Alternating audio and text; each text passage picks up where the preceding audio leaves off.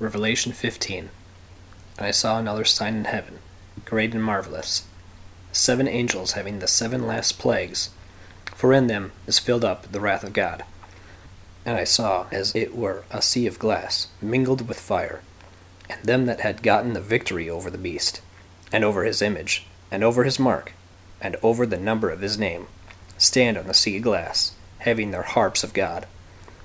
And they sing the song of Moses, the servant of God, and the song of the Lamb, saying, Great and marvelous are thy works, Lord God Almighty, just and true are thy ways, thou King of saints.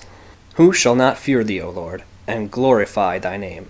For thou only art holy. For all nations shall come and worship before thee, for thy judgments are made manifest.